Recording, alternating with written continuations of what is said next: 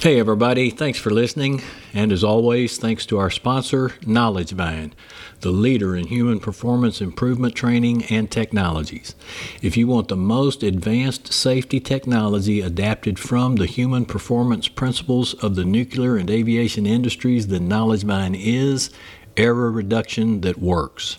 They were the first company to tie human performance to serious injury and fatality, or SIF precursors. Learn more at knowledgebind.com. In a global industry where anything can happen, where mistakes cost much more than dollars, we bring you expertise from around the world to ensure that everyone goes home safe every day. The internationally acclaimed Oil and Gas HSE podcast starts now with your host, Russell Stewart.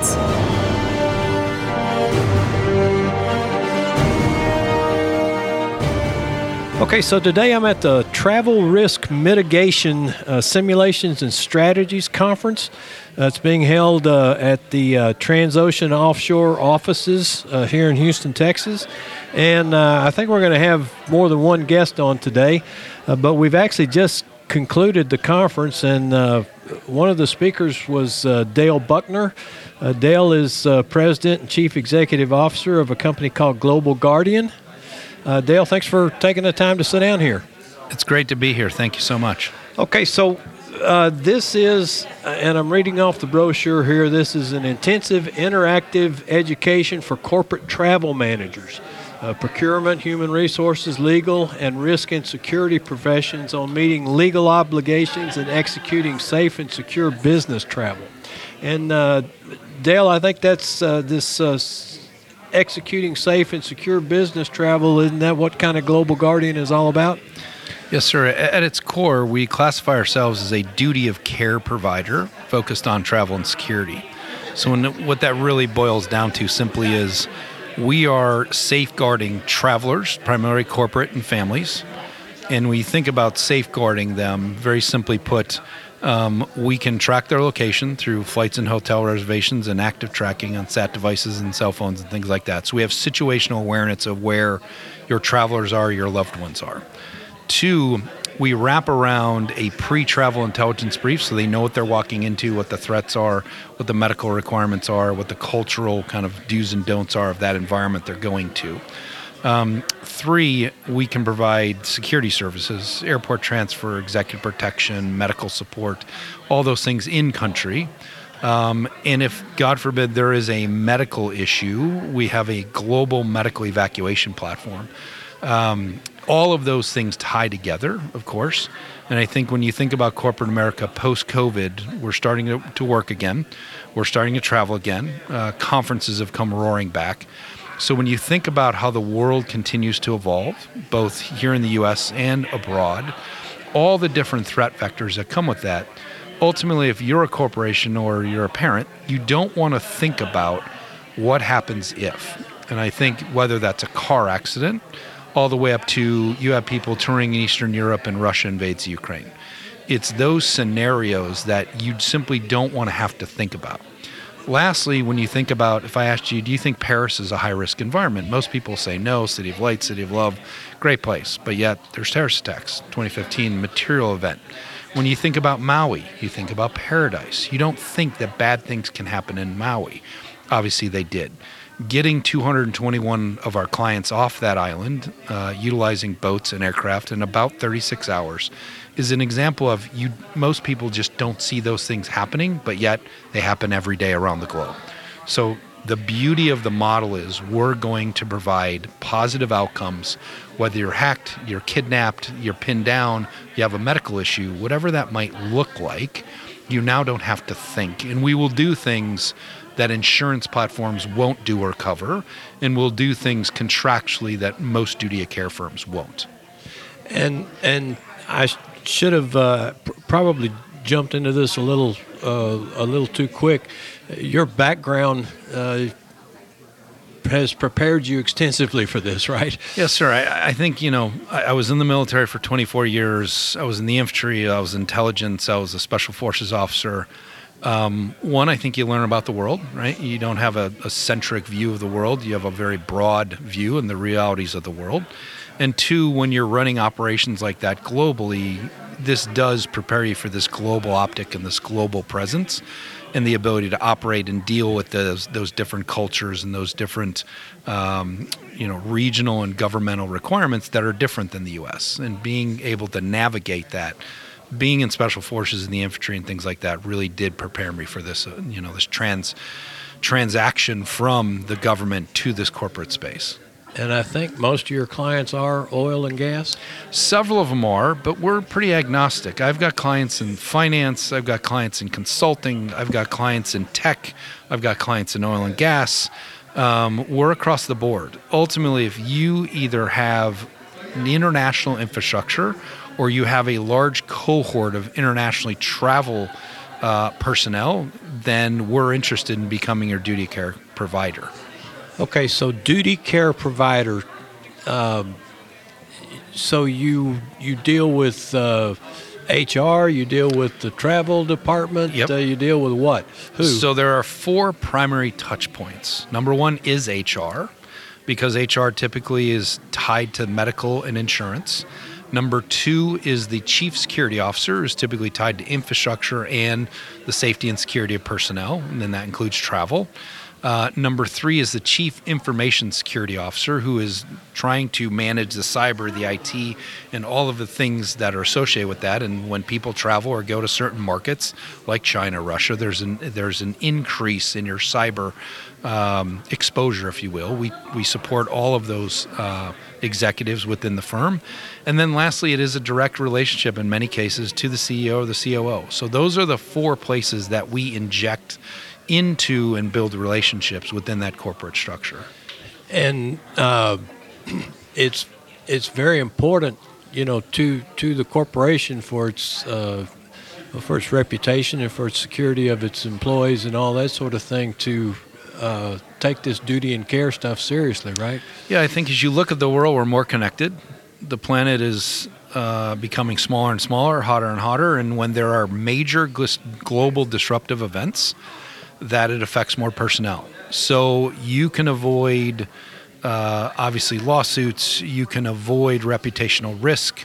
You can protect your IP and what you're doing, whatever sector you're in. And ultimately, I do think the concept that corporate America is filling a gap that maybe governments had filled 30, 40, 50, 60 years ago. In corporate America, there is an expectation by the employees that when bad things happen and they have exposure, that the firm is going to step in and provide some level of care to rectify whatever that threat might be and to get them away from a threat. And that is ever increasing. And lastly, post-COVID, with this ever expansive work from home and dispersed workforce, there's also a duty of care expectation that whether I'm working from home or I'm working on the other side of the world, that if I have something that is threatening or putting me in harm's way, that the company is going to provide some level of assistance or duty of care to that employee. So I do think you're going to see a material increase in the space. I don't think these problems are going away. They're only going to accentuate, and they're going to occur at a much higher volume, year in and year out. We can statistically see that. So I think the importance of duty of care will only increase over the next decade. Well, and that's actually critical right there. The fact that I think, or let me ask you if you would agree, but even in the city of Houston with the crime and all that sort of thing, my experience is people are just complacent about this stuff, and they don't really aren't aware and don't take it serious enough. Is that a fair statement? Look, I think this is the human condition. We all think it's going to happen to someone else, right? And people are legitimately surprised when it happens to their firm or it happens to their family or it happens to them. It's stunning to me. You look at the Ukraine. We had been warning firms for 46 days. This is coming. Probability is over 90%. This is coming. This, get ready, get ready, get ready. Most did not, and then all of a sudden it was a crisis, and they got bit. Whether it's the attack in World War II at Pearl Harbor, whether it's 9/11, whether it's the Ukraine, the fires in Malibu, the terrorist attacks in Paris in 2015, or the hurricanes, these things are unpredictable. Any data source or intelligence firm that thinks they can predict what's going to happen tomorrow, it's just not true.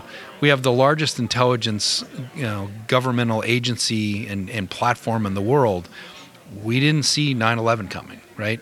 We miss constantly. So if the largest intelligence platform in the world miss constantly, how is corporate America ever going to protect itself to know what's coming around the corner? It's not real to think that we can't even predict where the hurricanes are going to go. We have multiple models that give you a sense of where it's going next, but we miss where it's going to make landfall almost every single time, and the technology is fantastic. The reality is we're dealing with the human condition, and these scenarios are unpredictable, and information and data and alerts don't solve problems once there's a real crisis. So what does solve the problem?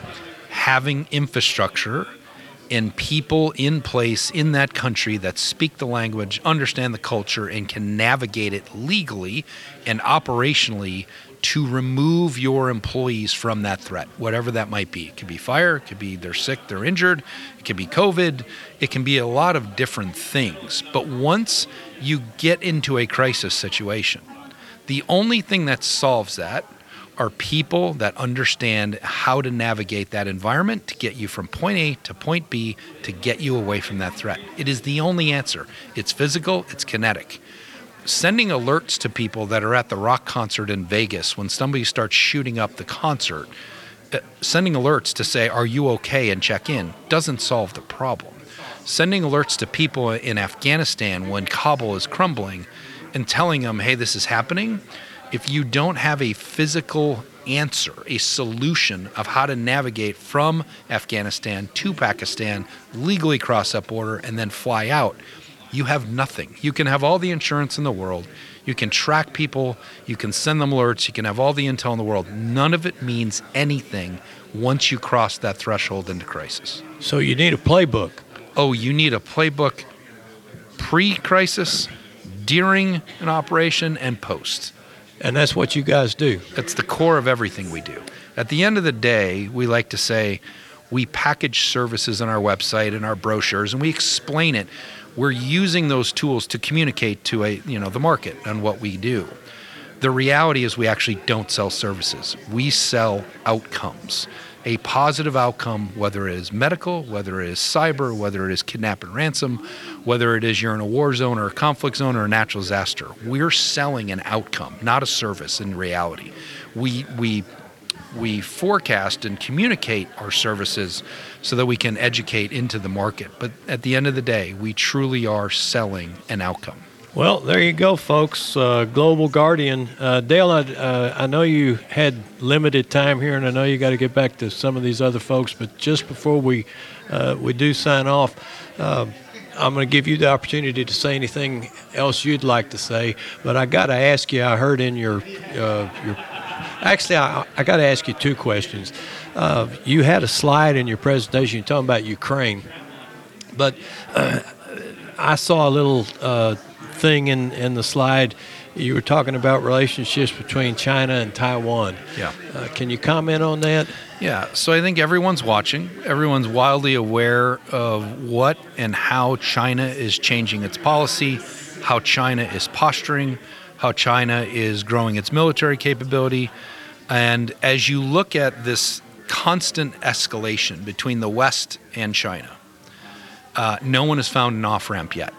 So when you think about this situation, yes, China internally has lots of problems, just like many parts of the world, many economies around the world. But at the end of the day, they haven't stopped this march to conflict, potentially. And they haven't stopped the openly stated goal of unifying the mainland with Taiwan. That being said, I believe that corporate America needs to start thinking about, very broadly, three things. Number one, how do I operate and start to prepare for an eventual disruption or the complete elimination of the supply chain coming from China? Now, that day might never come, but it doesn't mean you should not be planning for it right now. So we've already seen disruption with the Russian-Ukrainian war in oil and gas, in wheat, in all kinds of different sectors, the tech sector, material disruption after Russia invaded Ukraine. Much like that scenario, I believe that if you look at BP, them pulling out of Russia after Russia invaded the Ukraine and leaving $30 billion worth of infrastructure and just leaving it and taking a loss. We need to be thinking about China in those terms. How do I operate in the short term? How do I operate in the medium term? And then how do I operate in the long term if I lose that entire market or I lose that ability of that supply chain support? If you're not thinking about that now, you will get caught, you will be surprised, and you will put your firm in a very bad position. And your employees, as far as health and safety goes, wildly exposed. That's wildly exposed. Yep. Okay. Then the second thing, you mentioned you've been involved in, I think you said in your talk, 14 different kidnap and ransom. That's right, sir. Scenarios. Yes, sir. Kidnap, ransom, and extortion. KRE is the kind of the new term, if you will. This is both physical and in the cyberspace. We've been involved in 14 of these. I have one ongoing right now on the West Coast with China, Chinese hackers. Each of these are unique. I think when you think about kidnap and ransom, most firms just go, we have insurance. The problem is no one ever reads the fine print. They don't realize that the actual bag drop is not covered, meaning the exchange. In many parts of the world, that's now electronic. In several parts of the world, Africa, Central South America, there is still a physical exchange. The people that are going to execute that exchange, that's not covered in your insurance. When you think about getting an employee back after they've been detained for, call it 72 hours to 2 weeks, in those scenarios, they might have PTSD, they might need to have an evaluation. They might have physical wounds, they might have been assaulted, all those things that come with that. They might need to be looked at from a physical standpoint.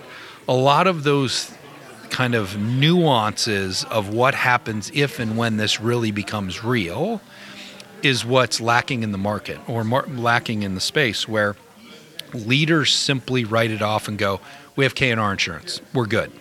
The problem is they don't think through the realities of how long this could go, what costs are covered, what costs are not covered, and then most importantly, do they even build a relationship? Like, they're going to call a 1-800 number basically.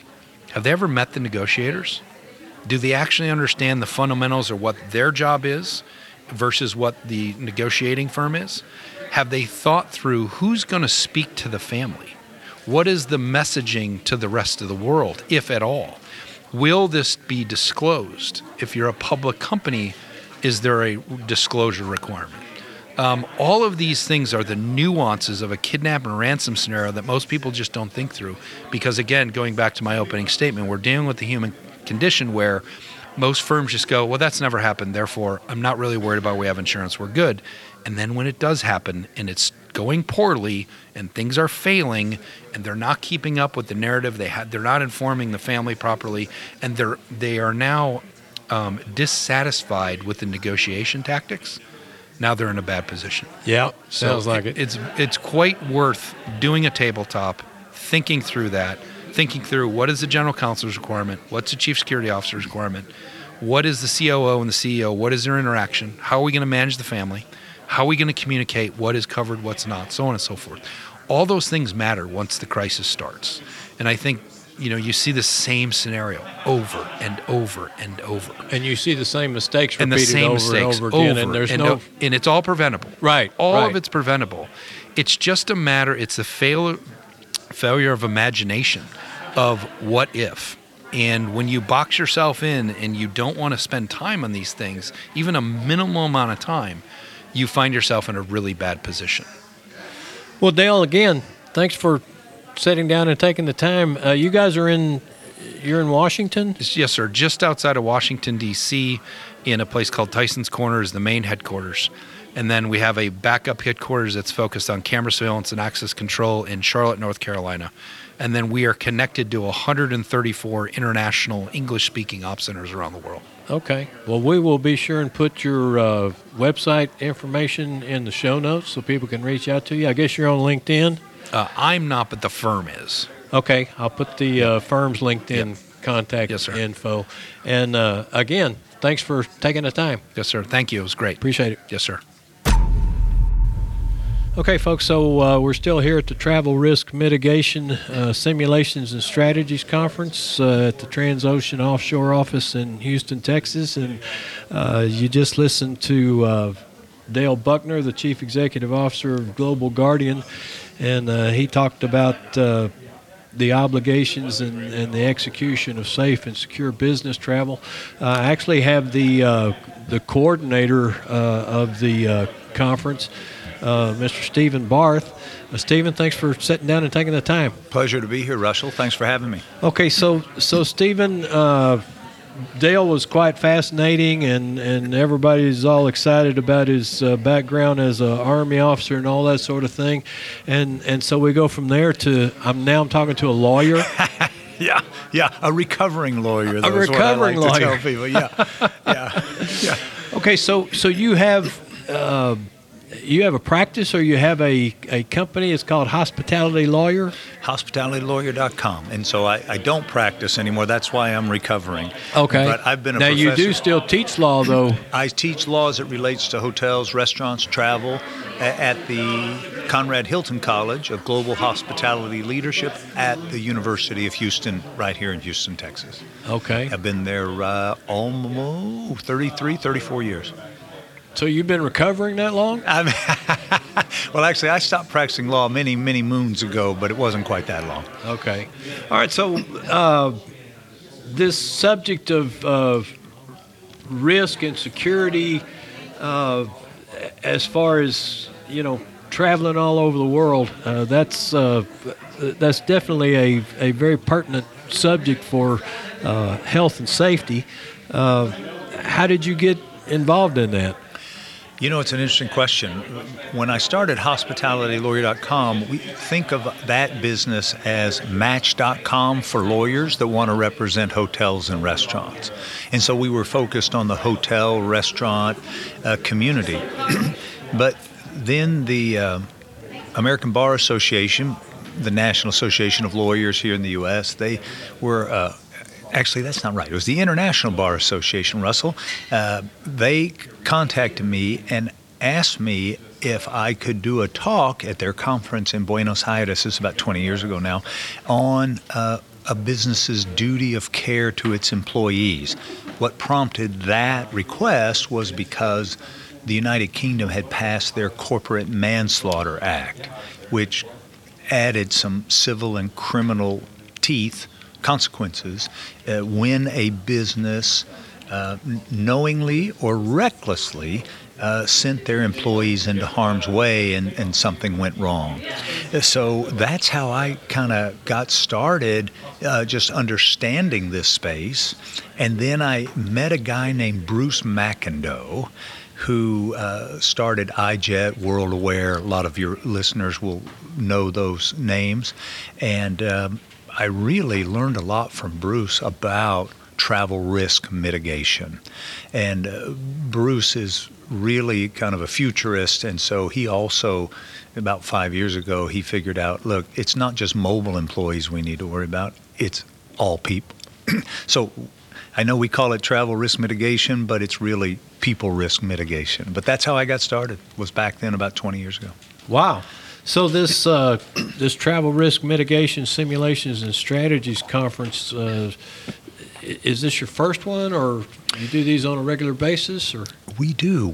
Let's see. We started these about 10 years ago, maybe 11 years ago, and we cranked up to about 5 a year. So we were doing one in London every year. We did one in New York City, Chicago, San Francisco, and Houston, and usually about 3/4 of a day long.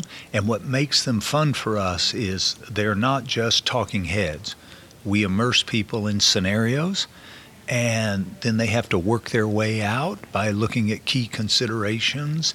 And the other thing we like to really emphasize at our programs is we want people to learn to break down the silos between the different functions: legal, safety, security, risk, HSE, compliance, travel, etc. We think it's really important that everybody work together when things go wrong with travel. Our motto is we hope for the best and plan for the worst. So we encourage people to develop playbooks when things go off kilter. We just had a big discussion with Dale about did you have playbooks? playbooks? Yeah, we're on the same page on that for sure. And in fact, we just finished this conference, and I'm actually reading from the brochure about it. But it actually was the case. Attendees will participate in forums, discussions, and real-world immersion exercises focusing on key considerations for current travel policy development, compliance, and traveler safety and wellness, which is why I'm here, traveler safety and wellness. Yeah, exactly. And we're happy you're here because and our discussion today, as you know, focused on women traveling primarily. Right, everything we talked right. about applies to all travelers, but today we did try to focus on women, and particularly women offshore. And there's some real challenges out there for that set of folks. Well, there definitely is. And so one of the sponsors of this conference today was the Women Offshore Foundation, which supports women working on the water, for those of you who aren't familiar with it. And so, Stephen, we really appreciate you inviting us to come here today. We're going to put hospitalitylawyers.com in the show notes. People can reach out to you if they want to get more information. Are you on LinkedIn? I am on LinkedIn. Okay, yeah. We'll put your LinkedIn URL in there. Thank you. And so thanks for sitting down and taking the time. Yeah, listen, real quick, if I may. Go ahead. Just as you're talking about those potential connections, we also have a travel risk mitigation LinkedIn group, if any of your folks would like to join that. And so we try to keep, it's not, we don't do a lot on it, but we do post when things we think people need to be aware of. We'll post things on that. Well, I learned something interesting. I never had thought about this, and personally, I don't travel internationally, but my wife does.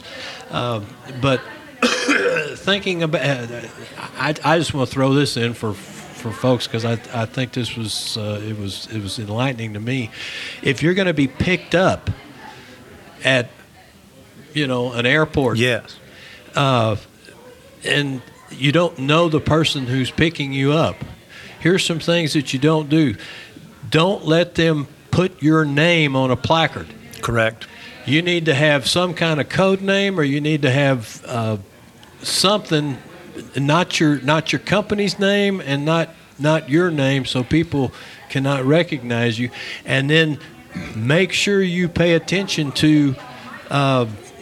In fact, one of the things I said, you said you should even have some kind of security or code word that the other person gives you to make sure this is the right person who's picking you up. Because we just talked to Dale. He was talking about being involved with 14 different kidnap and ransom, and I think he said 2 of those had to do with taxi cabs. Right, out of Mexico. Yeah, he did. Yeah, and so back to the picking up the airport. Some people say, well, use your company logo. No. We don't want to connect the person with the company, so you can use a logo, but not your company logo. Right. So different things like that. Yeah, those are all the things we talk about, and how to keep people safe. And be aware and be careful. Okay, that's great. That too. Thanks, Stephen. Thanks for having me. All right, folks. I know we're going a little bit overtime today, but we're still at the Travel Risk Mitigation Simulations and Strategies Conference, and we've got one more guest we want to bring on right quick here. This is actually what we'll call bonus material. But I have as my guest Tricia Fratto. Now, Tricia, Stephen told me I had to talk to you. You have some kind of company. I don't even know what the name of it is. It's called Ethics Suite. Ethics Suite. Correct. Okay, so what is that? I obviously we're talking about ethics. Is yes. that okay? So we have been around since 2017. We have 2 different business streams. Primarily, we have a misconduct reporting hotline, a web-based misconduct reporting hotline, where reports can be made completely anonymously. And then we have a case management system so that on the back end, compliance professionals can make sure they dot all the I's, cross the T's, conduct a proper investigation. And then we offer other compliance-related software. And then on the other side, my business partner and I are both compliance professionals. So we constructed this to be, something for compliance professionals that was designed by compliance professionals, not just like software, like something that an actual practitioner would want to use. So we have that part, and then we do internal investigations, we do audits, we do trainings, and things of that nature. Now, is this for oil and gas companies, or it's for any company? For all kinds of companies? Completely agnostic. Okay, all right. Now, so when you say you have a misconduct hotline, is that something when a company becomes a client of yours, then you set that up for them? Is Correct. that what we're talking about right. here? So we have subscriber services. So that would be, they would have their own landing page. So, we're a third party. We like to encourage anonymous reports and reporters to feel very comfortable with the process. So we co-brand with our subscribers, and we put the reporting page together and all the materials they need to tell their employees and any of their stakeholders, here's where you go if you're experiencing any workplace misconduct, if you witness theft or fraud or violations of company policy. Okay, all right. And so then when you're talking about compliance, you're dealing with HR issues or what? Any issues that come up. So it could be like they were talking about today. It could be that people are feeling unsafe in a particular situation. Maybe they're not so much comfortable with telling their manager or supervisor, but they want to let senior management or legal and compliance know about that. So they would submit a report anonymously, so then the company can take steps to address it. And you guys have been doing this for 6 years now? 2017 we started, yes. Wow. So your background? So I'm a lawyer. I started out... Oh, no, not another one. I know. You can't swing your arms around in this room. Yeah, I started life as a white-collar litigator, and then I moved over to government-facing and internal investigations.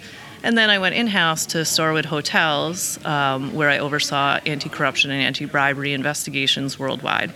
My business partner is a forensic accountant, so she oversaw all the fraud investigations worldwide.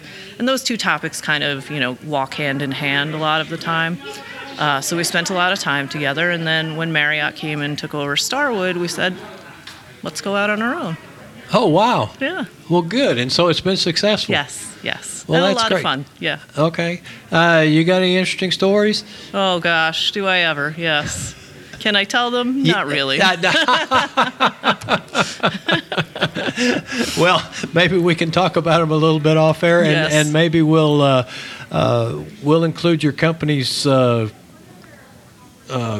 information, your website, and contact information. You on LinkedIn? Yes. Okay, we'll put all that in the show notes, and people can reach out if they've got a need for these kind of services. It's really a pleasure to meet you, and I appreciate you sitting down and taking the time.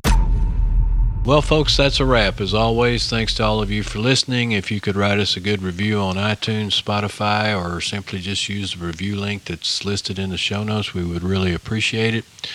Please tell your friends to listen, post us on LinkedIn and your other social media. And also, folks, if you find this podcast beneficial, then make sure you help us keep it up and running by reaching out to our sponsor, Knowledge Vine.